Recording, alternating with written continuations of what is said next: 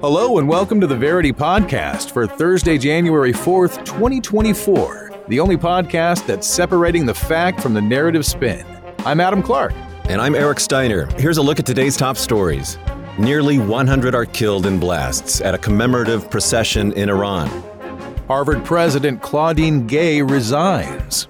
A Hamas official is killed in Lebanon. The U.S. extends its military presence at a Qatari base. India's top court rejects a new fraud probe into the Adani Group. The U.S. national debt tops $34 trillion for the first time in history. The U.S. House Committee moves forward to impeach Alejandro Mayorkas. A court rules Texas can ban emergency abortions. 48% of British teens report feeling addicted to social media. And a scientist's studies say a so-called exercise plasma can be used to treat Alzheimer's. In our top story, news from Iran as deadly explosions strike a Soleimani ceremony. Here are the facts as agreed upon by ABC News, Al Jazeera, New York Times, and Wall Street Journal. 2 bombs exploded in Iran during a ceremony commemorating the 4th year since former Iranian General Qasem Soleimani was killed by a U.S. drone strike in Iraq. According to Iranian officials, at least 95 people were killed and more than 200 injured by Wednesday's explosions, with numbers being revised by Iranian officials.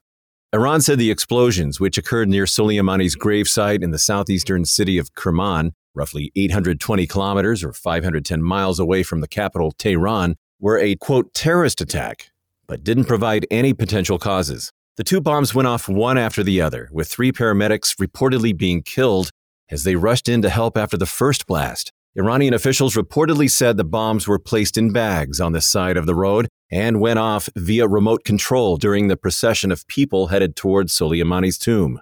Video footage showed thousands of people walking in the procession as prayers from the Quran played. The first explosion reportedly went off roughly 700 meters or 2,300 feet from the gravesite, with the second one detonating 1 kilometer or 0.62 miles away.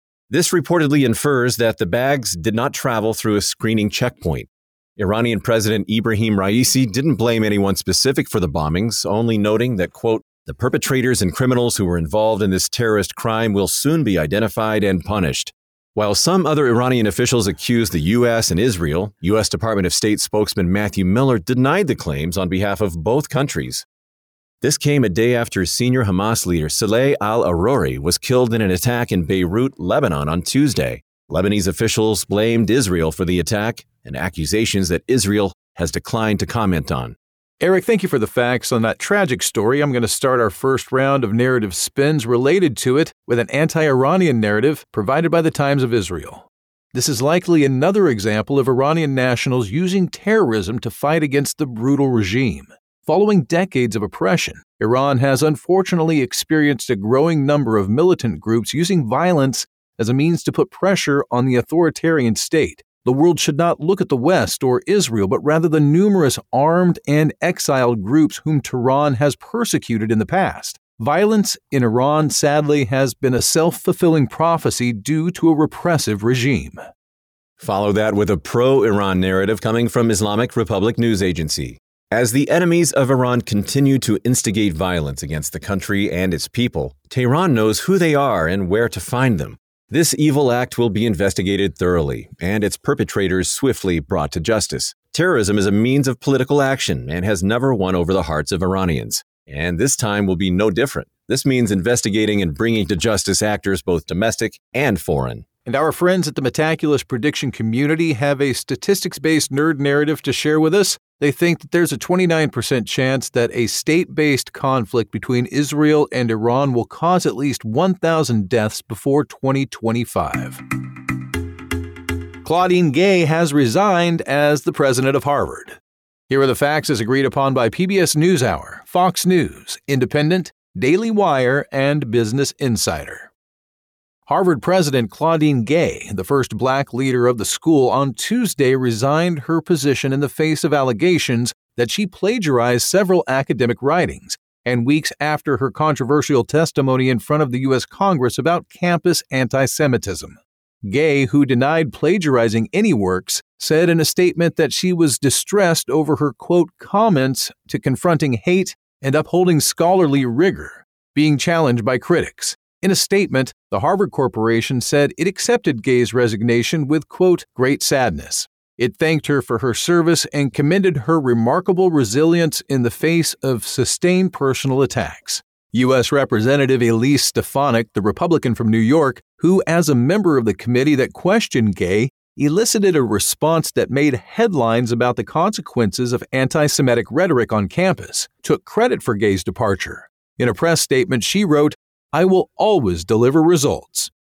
Gay had told the congressional committee that the use of certain terms about harming Jews and Israel was abhorrent, but added that it had to be put into context to determine whether the university could punish students who uttered such words. Alan M. Garber, an economist and physician, has been named Harvard's interim president during a search for a full-time replacement for Gay. Garber has been Harvard's provost and a professor of economics, public policy, and healthcare policy for more than 12 years. Adam, thanks for the facts. We begin the round of spins with the right narrative coming from PJ Media. It's about time that Gay, a serial plagiarizer who made deeply concerning remarks about anti-Semitism, was held accountable. Her feckless response to the hate running rampant on her campus should have gotten her canned long ago. But this is what we've come to expect from the leftist institutions of indoctrination that pass themselves off as institutions of higher learning. More must be done to clean abhorrent ideologies out of America's university administrations. Eric, I'm going to counter that with a left narrative provided by Mother Jones. The right's bad faith crusade against diversity in education and its attempt to undermine and eventually remove every black leader who's elevated to a higher position has taken another victim. Harvard has set a bad example by caving and allowing Gay to step down, but there's still an opportunity to fight back against these attacks and, in turn, continue the fight to integrate people from the marginalized communities into the power structure of these institutions. A Hezbollah leader responds to the killing of a Hamas deputy chief. Here are the facts as agreed upon by Al Jazeera, L'Orient Today, The Guardian, Axios, and Reuters. Hezbollah Secretary General Hassan Nasrallah said in a speech on Wednesday that Israel's killing of the deputy chief of Hamas's political bureau, Saleh al-Arori, in Beirut on Tuesday was a, quote, dangerous act that required a response. Nasrallah also said that Israel suffered a strategic defeat in the region since the October 7th attack, and Hezbollah is not afraid of an all-out war with Israel, adding that it is willing to fight with, quote, no limits. Nasrallah also claimed that the U.S. was fueling the war in Gaza and preventing a ceasefire. Nasrallah said that the Palestinian cause had been revived and support for Hamas among Palestinians had increased. He also went on to state that Hamas acted independently and the October 7th attack was a, quote, Palestinian operation of which we were not aware. Though Nasrallah did specify that he did not intend to distance Hezbollah from the attack with these comments. Nasrallah also said that the war had been, quote, the greatest challenge to the resistance in recent months, and Hezbollah was fighting Israel on the border with, quote, precise calculations. The U.S. Department of State said that it was, quote, incredibly concerned that the war in Gaza may escalate and spread to other fronts, while denying that the U.S. nor Israel were involved in an attack on Iran on Wednesday that killed at least 103 people. The State Department's statement also said that Israel did not give the U.S. any advance notice regarding the Tuesday strike in Beirut that killed al-Arori. The State Department spokesman Matthew Miller condemned on Tuesday comments made by two far-right Israeli ministers, Finance Minister Bezalel Smotrich and National Security Minister Itamar Ben-Gvir, that called for Palestinians to be removed from the Gaza Strip and for Jewish settlers to return to the enclave. Miller said that several Israeli officials, including Prime Minister Benjamin Netanyahu, repeatedly clarified that Smotrich and Ben-Gvir's statements did not represent Israeli policy, adding that Gaza will remain, quote, Palestinian land, but without Hamas in control. An anonymous U.S. official said on Tuesday that the U.S. intelligence agencies believed that Hamas, alongside other Palestinian militant groups, used Al-Shifa Hospital as a command center and a place to hold Israeli hostages, but evacuated the hospital a few days before Israeli forces entered it. The evidence on which they based their assessment was not disclosed. Israel's November assault on the hospital sparked global concern, with the World Health Organization last month describing the hospital's emergency department as resembling a bloodbath, while Hamas denied that it had operated in Al-Shifa. Gaza's health ministry reports that the conflict has killed over 22,000 people in the Gaza Strip, the majority of whom were women and children. The official Israeli death toll on October 7th stands at around 1,200 people, and there are still over 100 hostages being held in the Gaza Strip. Eric, thank you for the facts on that story. We're going to start a round of narrative spins that begins with the pro-establishment narrative provided by CNN. Though, of course, Israel has a right to dismantle Hamas's military capabilities and defend itself from terror, regional escalation is simply not in the interest of the U.S. or Israel. A war with Hezbollah and Lebanon would be a disaster and likely spiral into an all-out regional war with Iran. Israel should focus on extricating Hamas from the Gaza Strip in a humane way and eliminating Hamas's leadership. Jerusalem Post follows that with a pro-Israel narrative. Though this has been a tragic war, Israel must eliminate Hamas and restore deterrence with Iran and its proxy Hezbollah. Hezbollah is a terrorist army with far greater military capabilities than Hamas, and Israel cannot allow its citizens residing in the north to live under the constant threat of terrorist attacks. The UN resolution that ended the 2006 war with Hezbollah has failed to ensure Israel's security, and if some sort of new arrangement is not made, Israel will be forced to intervene. The spin's going to continue with Al Mayadeen providing a narrative C. Hezbollah will deal with Israel's belligerent and aggressive behavior at a time it deems most advantageous, as the Lebanese resistance does not just react to security incidents but makes painstaking calculations to both deter Israel from violating Lebanon's sovereignty and avoid unnecessary and destructive escalation. Israel, backed by the U.S., is committing atrocious crimes in Gaza in which Hezbollah has been forced to respond. And Metaculus is going to wrap up this marathon of narratives with their nerd narrative. They say there's a 0.2% chance that Lebanon will come under French rule again before 2025. According to a recent report, the U.S. has reached a deal to extend its military presence at Qatar base. Here are the facts as agreed upon by CNN, Reuters, Al Arabiya, Israel National News, Sputnik International, and The Cradle. CNN reported on Tuesday, citing 3 U.S. defense officials and another source allegedly familiar with the matter, that Washington has reached an agreement with Doha to extend its military presence at Qatar's Al Udeid Air Base for another 10 years. Reuters also reportedly corroborated information about the extension through an anonymous source. The base, located in the desert southwest of Doha, reportedly hosts the largest U.S. military facility in the Middle East. Though Qatar and the U.S. have reportedly agreed not to announce the extension publicly, sources told Al Arabiya English that the fresh deal will entail a greater Qatari investment into the base facilities. The initial agreement was set to expire at the end of 2023. This comes as U.S. Secretary of Defense Lloyd Austin visited Al Udeid last month, thanking Qatar for their support and increased financial contribution to the facility that has been a key hub for air operations in and around Afghanistan, Iran, and throughout the Middle East. The airbase that can accommodate more than 10,000 American troops became the main U.S. Central Command airbase in the region in 2003, when personnel and equipment were relocated from the Prince Sultan base in Saudi Arabia. A major non-NATO U.S. ally, Qatar has broken talks between Taliban-appointed Afghan officials and the White House, and between Israeli officials and Palestinian militant groups, as well as a successful prisoner exchange between Iran and the U.S. Adam, thank you for the facts. Stars and Stripes has our first spin. It's a pro-establishment narrative. Over the past 20 years, American operations across the Middle East have shown the importance of the U.S. military footprint in Qatar.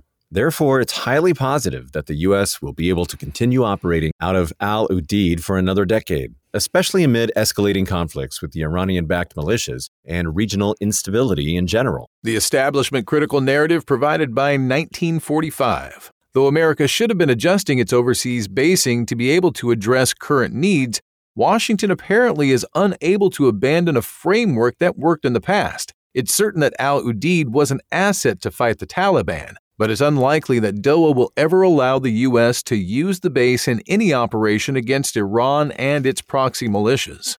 Metaculus has a nerd narrative. They say there's an 8% chance that the U.S. and Iran will be primary actors on opposite sides of a war before 2025. India's top court refuses a new fraud probe into Adani Group. Here are the facts as agreed upon by BBC News, The Indian Express, Mint, NDTV, Hindustan Times, and CNN. India's Supreme Court on Wednesday refused to establish a panel to aid an ongoing probe by the country's market regulator into allegations of fraud by billionaire Gautam Adani's business group. Instead, the court gave the Securities and Exchange Board of India, or SEBI, 3 months to complete its investigations into short seller Hindenburg's reports of, quote, brazen stock manipulation and accounting fraud scheme by Adani. In March 2023, the Indian Supreme Court ordered SEBI to probe the alleged violations by Adani, as well as set up a 6-member panel headed by a former judge to look into the matter. Adani has denied all charges. In May 2023, the court-appointed panel concluded there was no failure on SEBI's part. The market regulator has so far probed 22 of the 24 allegations made by the U.S.-based Hindenburg firm. On Monday, the Supreme Court said there was no valid ground to doubt the SEBI probe, dismissing newspaper reports and third-party inferences as credible evidence. Following Wednesday's ruling, Adani tweeted, quote, truth has prevailed. He also thanked those who had supported him during the crisis, claiming that, quote, India's growth story will continue. Thanks, Eric. The pro-establishment narrative starting off the spins is provided by NDTV. SEBI is a competent and well-respected authority, and Hindenburg's allegations should not be taken at face value. The Supreme Court's own panel has reiterated its confidence in India's market regulator, and in this case, the agency must be allowed to do its job. If Adani's has engaged in illegal behavior, SEBI will expose the group and act against them. Neither overenthusiastic litigation nor witch hunt is the answer. The establishment critical narrative comes from the Indian Express. There is more than enough evidence pointing to regulatory lapses on SEBI's part. India's money laundering watchdog had informed the market regulator of several shady transactions in the run-up to Hindenburg's disclosures, but nothing was done. The situation is further clouded by the fact that a former SEBI chief has joined an arm of Adani's company.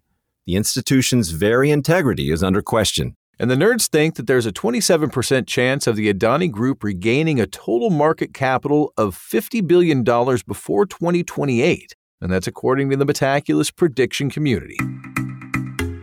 According to the latest data from the U.S. Department of the Treasury, total public debt in America has reached $34 trillion for the first time in history. As of December 29, 2023, intragovernment debt the federal government owes to itself had reached almost $7.1 trillion, while debt held by the public, all debt outside of the U.S. government, less Federal Financing Bank or the FFB securities, sat at $26.9 trillion. The Treasury's latest data sees a rise of 8.5% since December 29, 2022, approximately $2.7 trillion, when total public debt sat at $31.3 trillion. In this period, debt held by the public rose by 10.1%, approximately $2.5 trillion from $24.5 trillion, while intragovernmental debt rose by 3.1%, approximately $213 billion from $6.9 trillion. Prior to the COVID pandemic, a Congressional Budget Office report from January 2020 predicted debt to reach 180% of GDP by 2050. More recently, the office's Budget and Economic Outlook report for 2023 to 2033, published last February, predicted a federal budget deficit of $1.4 trillion, as well as gross federal debt of $32.4 trillion in 2023. In June 2023, Republican lawmakers in Congress reached an agreement with the White House to temporarily lift the U.S. debt limit until January 2025. U.S. debt now equates to approximately $100,000 per person. Adam, thank you for presenting the facts. We begin our round of spins with a Republican narrative coming from The Federalist. The White House continues to act as if throwing money at every problem is a solution. Biden administration's abysmal deficit record is only superseded by the effects of the COVID pandemic. Democrats are failing the American people by plunging the country further and further into debt through unpopular spending decisions, which could eventually lead to America's economic collapse unless reckless spending is curtailed. Both parties are to blame due to bad beltway habits, but the Democrats have been unscrupulous.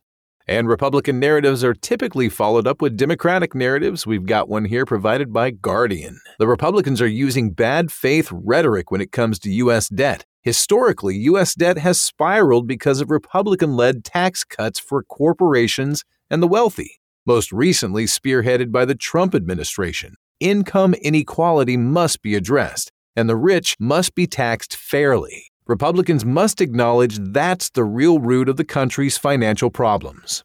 According to the nerds at Metaculus, there's a 50% chance that the U.S. national debt will reach $50 trillion by December of 2029. The U.S. House Committee is set to begin the Mayorkas impeachment proceedings. Here are the facts as agreed upon by USA Today, NPR Online News, CNN, Guardian, and Fox News.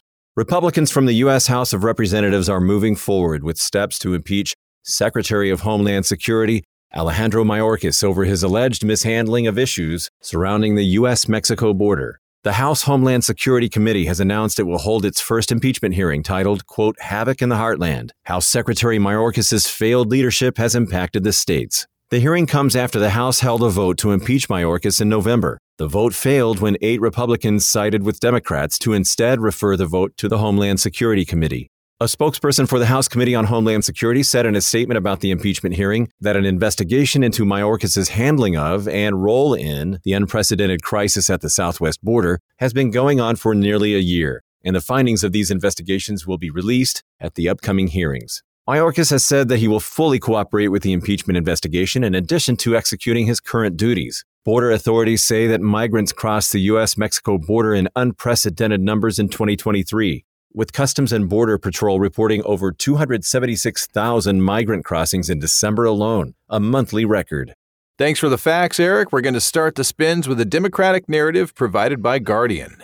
A bipartisan vote to impeach Mayorkas already failed, showing that both parties reject this baseless GOP witch hunt. There is no reason Mayorkas should be impeached, and all efforts to do so are a gross waste of time and taxpayer money. Many more important Homeland Security issues could benefit from the attention that this stunt is getting. We counter that with a Republican narrative coming from Fox News. There is a crisis occurring at the United States southern border. Mayorkas has failed to deal with this and uphold his oath of office, and he should be held accountable for that. As Secretary of Homeland Security, Mayorkas' flawed decision-making and refusal to enforce laws passed by Congress caused the immigration situation in the U.S. to grow out of control. There must be accountability.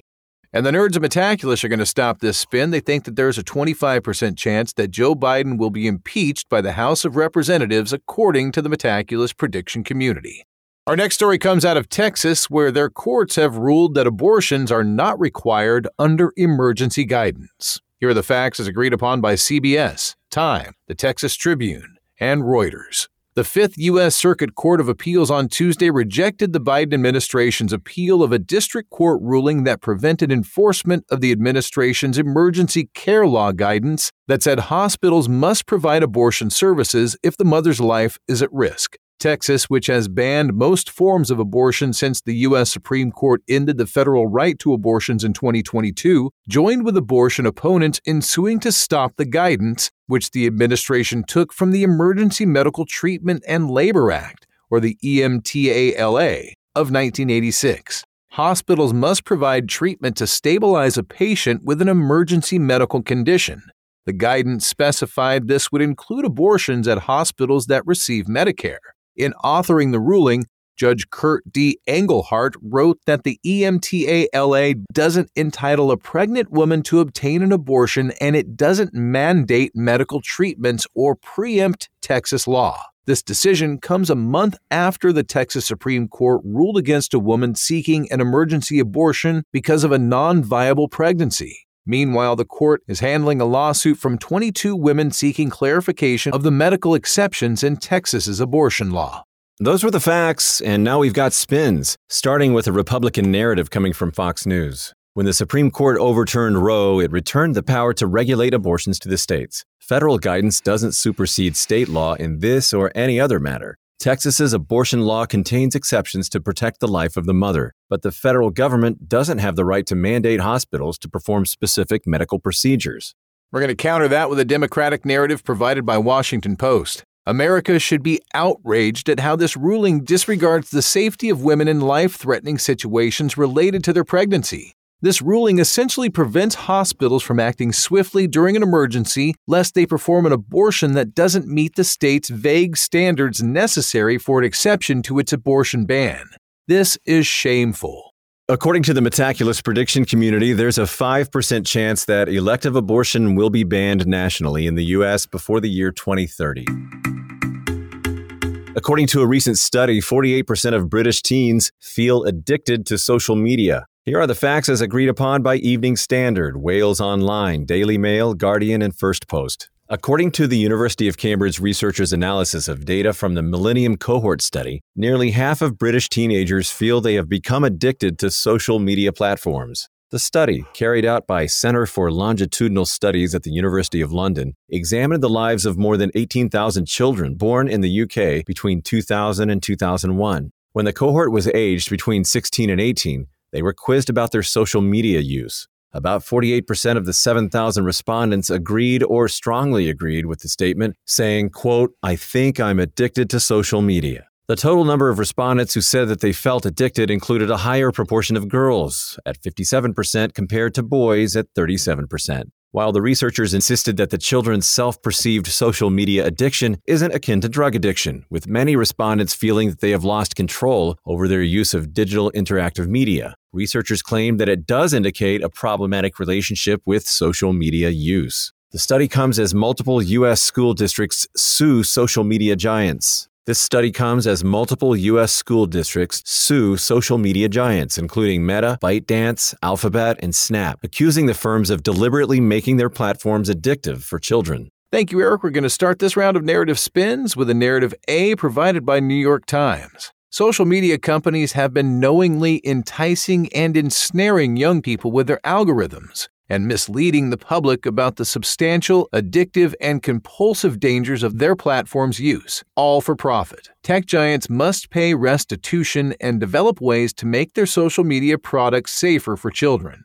Verge gives us narrative B. Social media companies generally have robust safety policies and parental controls. They are committed to providing children with age-appropriate, safe, and positive experiences, even though they aren't legally liable for harm caused by their platforms. Importantly, more study is needed to determine what real digital addiction is and what the signs and consequences could be. Huffington Post is going to continue the spin with a narrative C. While the vast power social media companies have acquired is regulated by anemic federal oversight, parents should have greater control over their teenage and adolescent social media use. Social media companies may or may not bend their knees, which is why parents must become their offspring's first line of defense. There's a nerd narrative coming from Metaculus once again. They say there's a 50% chance that at least 72% of the world population will use the internet in 2025.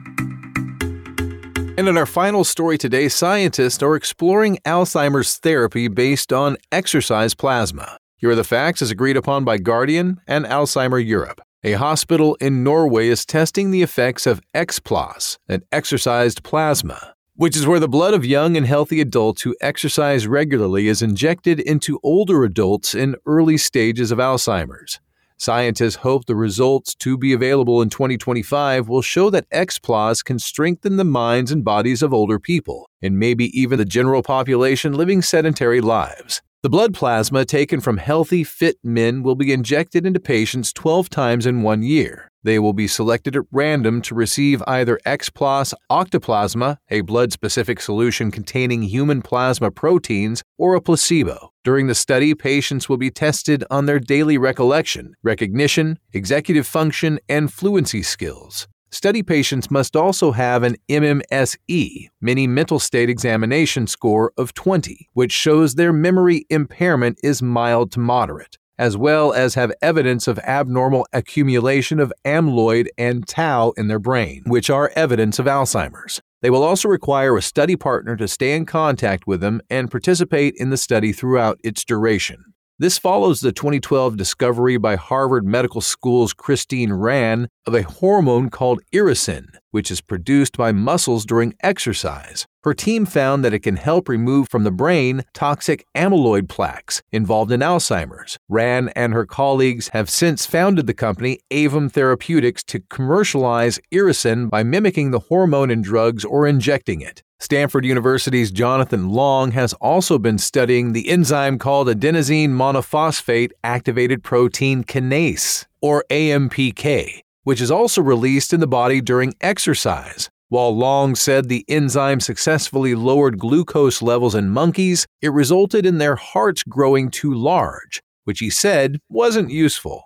Adam, thanks for the facts. Narrative A is our first spin coming from Big Think.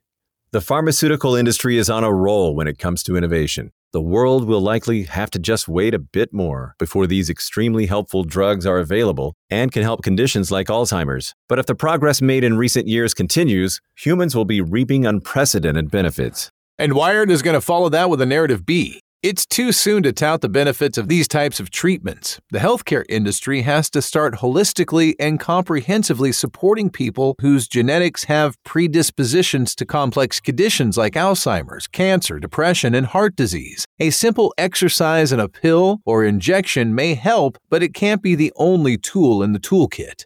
And we've got our final nerd narrative of today's podcast coming from Metaculus Prediction Community. They say there's a 50% chance that at least 13.2% of U.S. adults will have diabetes type 1 and 2 in 2032.